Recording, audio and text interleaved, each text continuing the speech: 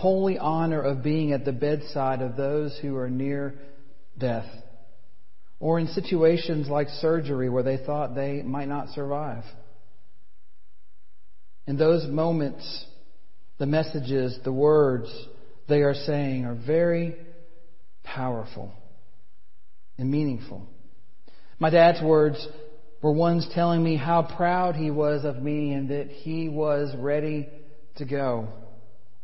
And whether someone's last words are reassuring or heartfelt or instructions for the future, those last words almost always communicate a similar message. I love you more than you can ever know. On their deathbed, people tend to share a message of what is most important to them. Words that they know they want their family and friends to hear. And we want to lean into those last moments and hear those words that we're longing to hear from their hearts. A message we will always remember. Maybe a message for our hearts alone. Jesus' last words that he speaks as he is dying on the cross are those kinds of words. They are messages for each one of us from his heart of love on his deathbed. Traditionally, they are called the last 7 words of Christ, even though they are really the last 7 phrases in some way. I've never preached on them in our time here, and I thought this is the year to share them together. We need to hear them during this time of Lent, especially because Jesus calls us on this journey to Golgotha, the place of the skull, once again. Now, it might seem that spending 6 weeks at the cross may seem very hard. And we have to admit that we would rather go from waving palm branches at Jesus' triumphal entry into Jerusalem to singing Alleluias on Easter morning than sitting at the Last Supper and in the dark of Good Friday hearing and experiencing his last hours on earth. Not that fun. We would rather avoid the painful realities of the cross. But here's the thing, folks. It is from there that Jesus speaks about his deepest love for us, and that his full humanity draws us closest to him. It's in those last breaths that his divine glory is revealed. It's like trying to run a marathon without training. It's like eating only dessert meal after meal, though that would be great, instead of the best 7-course meal that's well balanced. And you get to taste everything and appreciate it. Now, in our devotional life as Good Shepherd at Home, we're focusing in a different way on the places of the Passion. And in your bags, you'll find all the things that you need to be able to do that. And the places of the Passion are Jerusalem and Bethany and Mount of Olives and Gethsemane and the courtyard and Pilate's judgment hall. But then we're going to come back to Golgotha every week in the sermons. And then we're going to use, there's some things in your little bags that are in there. And don't pull all those things out yet because you don't need them all. And don't open up the egg yet because that's one of the weeks too. All the things that you're going to need and have different items to focus on during our time each week with the cards that you also find in there. Now, Mark 8:34 tells us the journey that we are on. If any want to become my followers, let them. But they have to take up their cross and follow me. To follow him on the steps to his passion. There is a hymn that is played every time we gather at Brentwood for the ordination service for new pastors, usually our annual conference. And we're all there lined up in our penguin suits, our robes of every style and our array of stoles of every kind of red. And then lift high the cross rings out from the sanctuary as we begin to process in behind the bishop. And I can tell you it's a pretty powerful moment as hundreds of clergy gather from every place into one place from every one of our churches. And then we are singing the words that proclaim our mission once again, that we commit to when we follow Jesus. Lift high the cross, the love of Christ proclaim, till all the world adore His sacred name. Those words that Jesus speaks are gathered from all four Gospels. All of them are not in any one of them. And only one is quoted in more than one Gospel. These are the guideposts for us to follow in following Him. And as we've seen before, each Gospel writer has something different to tell us.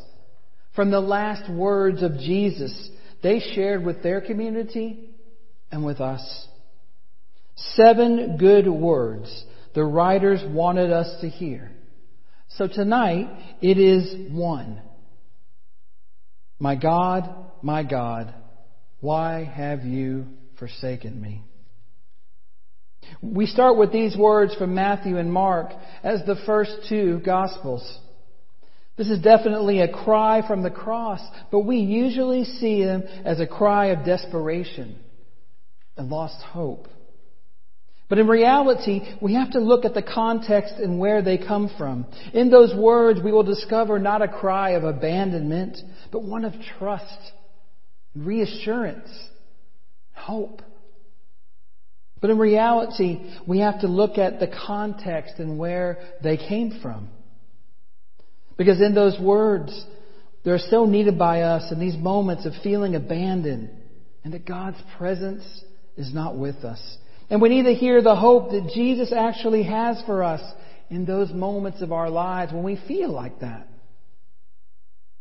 You know, we are nearing the anniversary of the devastating tornadoes that struck Nashville and the areas surrounding it.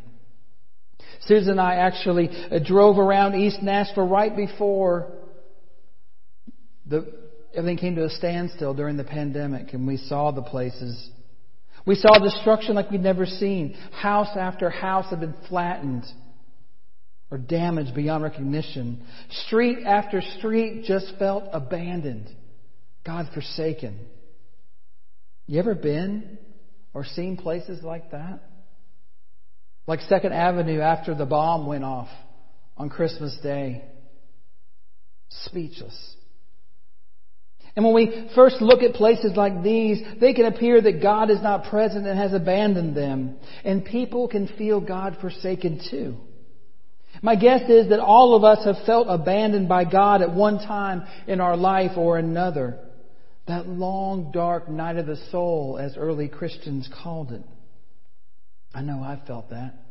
Times where I have wondered, why have I been abandoned? Where is God in all of this? Those feelings of being lost and alone and desolate and forgotten. In other words, just like Jesus felt on the cross when He was tortured and mocked and left to die on a cross in agony. Have you ever asked God, are you listening? Do you even care? Sometimes we are afraid of that kind of honesty with God because we fear that God will be offended. Like God didn't already know every part of our heart, everything that we're about in the first place. And maybe even worse than questioning it, believing, what if it's true? What if God has abandoned me? What if God has forsaken us in our suffering? If you've ever felt God forsaken, I want you to know that you are not alone. We can take comfort in knowing that even Jesus, the Word made flesh and fully divine, felt forsaken by God in the darkest time of His earthly life. And He not only felt it, but He also spoke it. He cried out from the cross for all of us to hear. But did God abandon Jesus? Was He left alone in His suffering? These last words from the Gospel of Mark and Matthew are the darkest that we will encounter. But if we listen to them carefully, they will lead us to the true story of the crucifixion. Words of trust in God's deliverance during our darkest times, like right now, as we're about to enter year 2 of the pandemic. Can you believe it? We thought it would be over by the summer, and then the fall, and now? And it has taken 1 million+ lives. It's disrupted our lives on every level and brought fear and anger and depression and anxiety and hopelessness and hunger and hardship into every one of our lives. It's understandable that many people would feel forsaken by God. It has happened at other times too, like during the Black Plague when 1/3 of the population was lost. September 11th, 2001, when we thought everything was ending. Or during World War II, when no one could imagine that millions of Jews and others would be exterminated.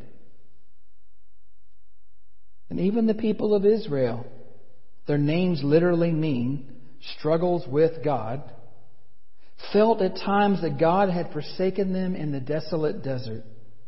They put all their raw emotions into their songs, like we do today. In their case, it was the Psalms, the songs of lament and sacrifice and praise.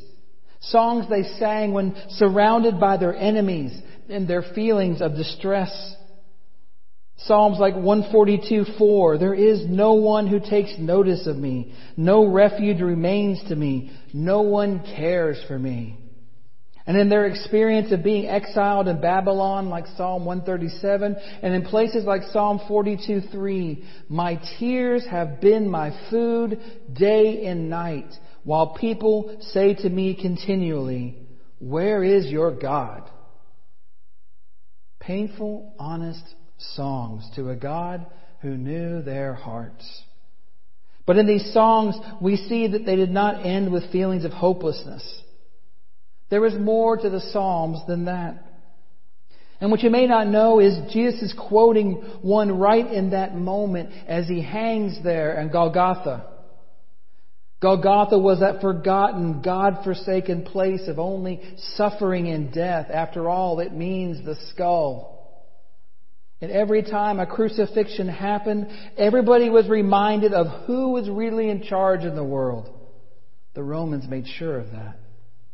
And in the midst of his pain and suffering and agony of this darkness, as he has done before time after time, Jesus turns where? He turns to prayer. His last words to us from the cross include a prayer from the place of pain he knew well. Psalm 22. And he even talks to God in his most heartfelt native language, Aramaic, which both Mark and Matthew translate for us. My God, why have you forsaken me? In their Gospels, these are the only words that Jesus speaks from the cross. Did you know that? That's it. And while these are some of the most difficult words to hear, they can also be the most endearing to us because they reveal his humanity. It's important that even in this darkest moment of his life, Jesus doesn't deny God's existence. And actually, when we read them, we realize he doesn't even turn away from God, who seems to have abandoned him. Instead, he turns toward God and asks, if you are there, why have you not helped me? And by that point, with the way that the crucifixion works, it must have been increasingly harder for him to even speak these few words. If he had kept going on, we would have heard this that sometimes we have all felt as well. It continues on, why are you so far from helping me, from the words of my groaning? Oh my God, I cry by day, but you do not answer, and by night, but I find no rest. And maybe Jesus shares this sentiment as his way of letting us know that he understands completely what it means to be human. I mean, after all, he knows that his mission doesn't end on the cross. He already told his disciples that. He knows it only as a means to where his journey and ours needs to go. But maybe he quotes the psalmist because he wants us to know he truly understands our pain and our suffering down to the deepest level, and even our questioning. And when life takes us to the deepest and darkest valley of despair, that if we listen to these words from the cross, he reminds us that he has already been everywhere we could be. In that same God-forsaken wilderness from the first 40 days of his ministry through his entire earthly life. And reminding us that because he has been there, that even though we might feel abandoned, we are never alone. Amen? The people of Israel struggled too. In my reading the Bible chronologically during this new year, I am right in the middle of Exodus, where the Israelites are starting their journey into the wilderness. Earlier this week, I saw God put on the display of the 10 plagues to convince Pharaoh to let God's people go. I watched them cross the Red Sea, again led and protected by God. And still they want to go back when they see Pharaoh's chariots coming. And then when their feet are barely dried from the miracles of the parting waters, they get to the wilderness of the Sinai and they start complaining. Afraid of their world coming to an end, lost and alone, forsaken by God. Where would their food come from? What about water? Why has God abandoned us? And then they say this in Exodus 17:3, is the Lord among us or not? What a statement. It's probably a question we have all asked at one time or another too. You remember early in the COVID crisis, which seems like a decade ago now, when we saw empty grocery store shelves, not like a snowstorm, and you couldn't find toilet paper to save your life? And for some reason, many became fearful there wouldn't be enough food or water or apparently Lysol or hand sanitizer or insert the blank. It is as if many people like the Israelites in the wilderness had no trust that God is among them. That God hears our cries, or that God cares about what happens to us. They seem to think that they were on their own, lost and abandoned. But our faith tells us something different. Our faith tells us that we are never abandoned or alone. That while we have been given a brain to make wise decisions, we have never have to be afraid that we have been abandoned by the God who provides for our needs. Amen? That's the lesson I just read yesterday. The waterless wilderness. After giving them all the manna, the food they needed for each day. And Moses is following God's instructions and strikes the rock with his staff. And what happens? Enough water pours out for the Israelites to not be thirsty. God hears. God cares. God was among them the whole time. It's the same for us. God hears. God cares. God is among us. Say it at home with me. God hears. God cares. God is among us. Say it again, a little louder now. Talk to your television. God hears. God cares. God is among us. So even though that Jesus felt abandoned in his moment of humiliation and humanity, he knows in his heart of hearts that he's truly not alone, even in his darkest day. And that those around him would have known Psalm 22 as well. They would have quoted it and sung it in the synagogues. Knew it so well, in fact, that when he stopped quoting it, they could finish the next lines for him. And they knew, and Jesus knew, something that we don't know so well probably. And what is that? That this song does not end on a note of despair. If he had the strength to finish it, we would hear, and maybe some of the crowd did, hear this. In you our ancestors put their trust. They trusted and you delivered them. To you they cried and were saved. In you they trusted and were not put to shame.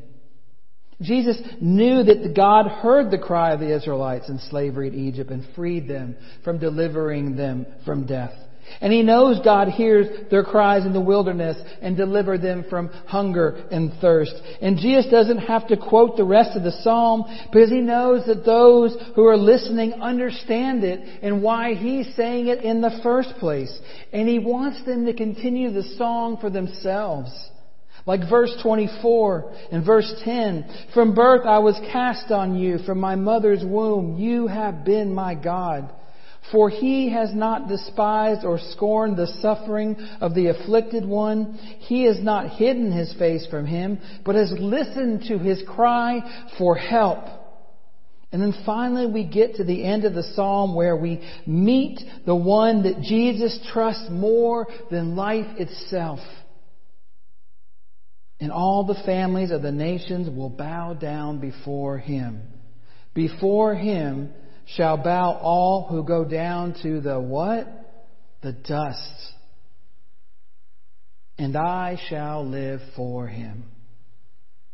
Jesus wants us to lean in and hear His last good words from the cross, so that we can experience the same hope that He had in His Heavenly Father, who time after time heard the cries of the Israelites and offered comfort and delivered them. And as we listen to these good words, they also become our inspiration to follow His example. Take up His cross and care for those who feel abandoned or forgotten around us. You see, these words aren't just meant to reassure us, but to help others around us. They are meant to challenge us, to remind us that here on earth, we are Jesus' hands and feet.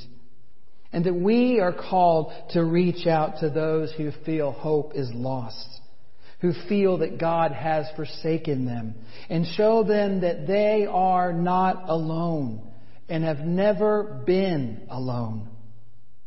And by walking with them, by helping to carry their burden, we have the opportunity to remind them how the psalm actually ends, not just its beginning. Not with abandonment, but with the hope of Easter. So let us deliver the good news to ourselves and others that God is here, that we are not forgotten, and that love has the final, last, good word, always. And you can't ask for a better good word than that. Amen.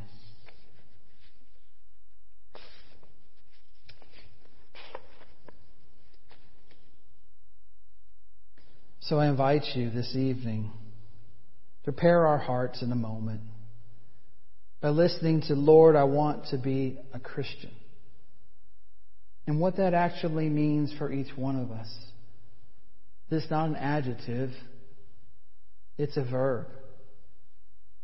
And how can we make it so in our lives more during these next 40 days?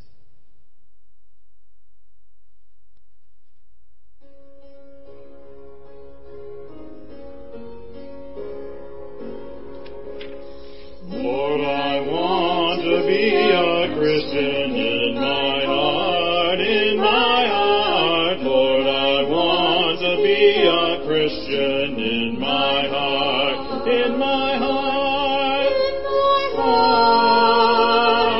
in my heart.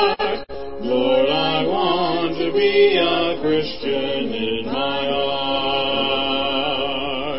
Lord, I want to be more loving in my heart, in my heart. Lord, I want to be more loving in my heart, in my heart, in my heart.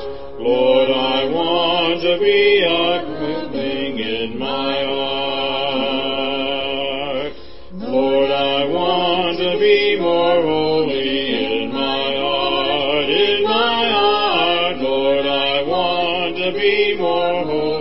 in my heart, in my heart, in my heart. Lord, I want to be more holy in my heart. Lord, I want to be like Jesus in my heart, in my heart. Lord, I want to be like Jesus in my heart, in my heart, in my heart. Lord, I want to be like Jesus in my heart.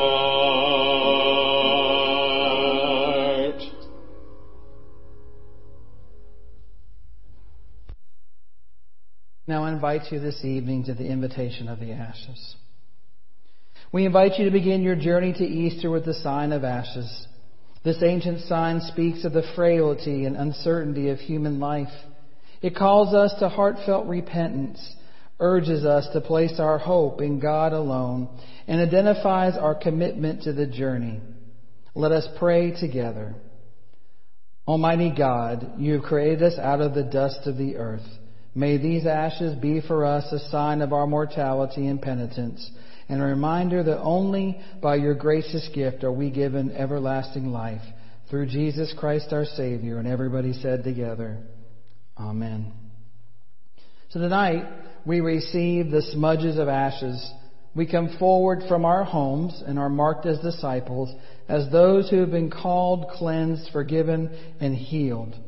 We do not step foot on this journey lightly, for it will not be easy. There will be times of great joy and wonder. There will be times of confusion and fear. But through all of this, God is with us, guiding, comforting, leading us. Though the night is dark and there is much darkness in the world, we will place our trust in your Son, whom you have blessed and given to us. Help us to follow in his steps and place our trust in him as we enter into the Lenten journey. So all of you who desire to take this journey into Lent are invited to prepare at home right now. For those who are able to get your Lenten bags, or it was delivered to you inside of it, you saw inside this little bag, there is a cup of ash mix ready to go. That is graphite and ashes mixed together so that it doesn't cause any problems and is pretty easy to remove. You can apply them by simply putting your thumb or finger in the mix and making the sign of the cross on your forehead or on your hand in the appropriate time. The ashes will be placed on your forehead in the sign of a cross, a reminder that from dust you were made and to dust you will return. Or you can simply look at the image of the charcoal cross on your burlap bag if you don't feel comfortable putting the ashes on yourselves. And you can place your Ash Wednesday prayer cross somewhere to be able to pray. Now, if you've not been able to get your Lent bag, I hope there will be an opportunity before Sunday to do so if the weather lets up enough. There are some really great items in it for each week and the whole season to help us focus on following Jesus. If you aren't able to have that yet, then you can use olive oil or vegetable oil and do the same thing. The ashes themselves are not required or even sacramentally the center of the service. The important part is the visible sign of repentance and acknowledgement of our human frailty as we seek to grow closer to Christ and our cross these next 40 days. So I invite you to have your ashes ready and to grab those and to come back and let's pray over them and ourselves right now. Almighty God, you created us out of the dust of the earth. Grant that these ashes may be to us a sign of our mortality and penitence, that we may remember that only by your gracious gift are we given everlasting life. Create in us clean hearts, O God, and renew right and wholesome spirits within us. Restore us to the joy of your salvation, for it is in you that we place our hope through Jesus Christ our Savior. And everybody said, Amen. So I invite you to have your ashes.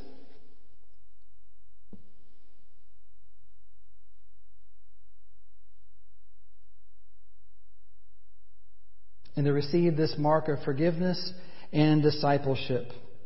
to enter into the journey which will lead you to healing and hope. And let's get ready to make the sign of the cross. It doesn't take much. On our foreheads, at the back of our hands, with our ashes or our oil. And as we're doing that, I want you to hear these words together. Remember, from dust you came, and to dust you shall return. So, here we go. Remember, from dust you came, and to dust you shall return.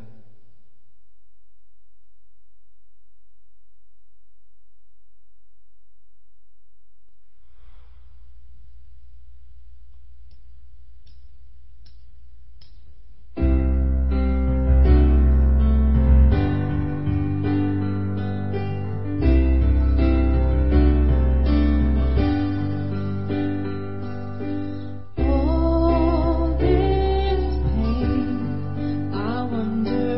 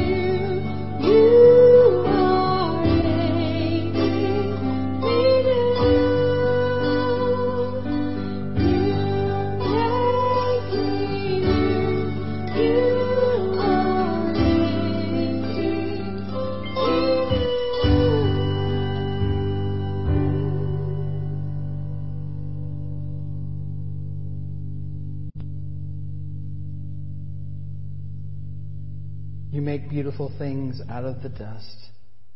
You make beautiful things out of us. That has always been true. Will always be true. In your life and in mine. So hear this benediction. God so loved God's world, the Son was sent to it, that healing and hope may be found. He is the light of the world, and in His name you have received the mark of discipleship. Lord, bless these people who have received this mark this evening. Heal and restore them. Help them to become true disciples, serving you all their days. So though the night is dark, the light of the world goes beyond you. God guides your steps and surrounds your life. Go in peace, ready to serve the one who has always loved you. Amen. And as we close this evening, we hear these words, Jesus, remember me. Remember me when you come into your kingdom. Always. Not too bad. Jesus, remember me when you come into your kingdom. Jesus, remember me when you come into your kingdom. Jesus, remember me when you come into your kingdom.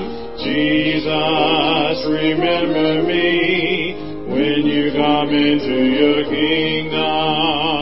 Jesus, remember me when you come into your kingdom. Jesus, remember me when you come into your kingdom. Jesus, remember me when you come into your kingdom. Jesus, remember me when you come into your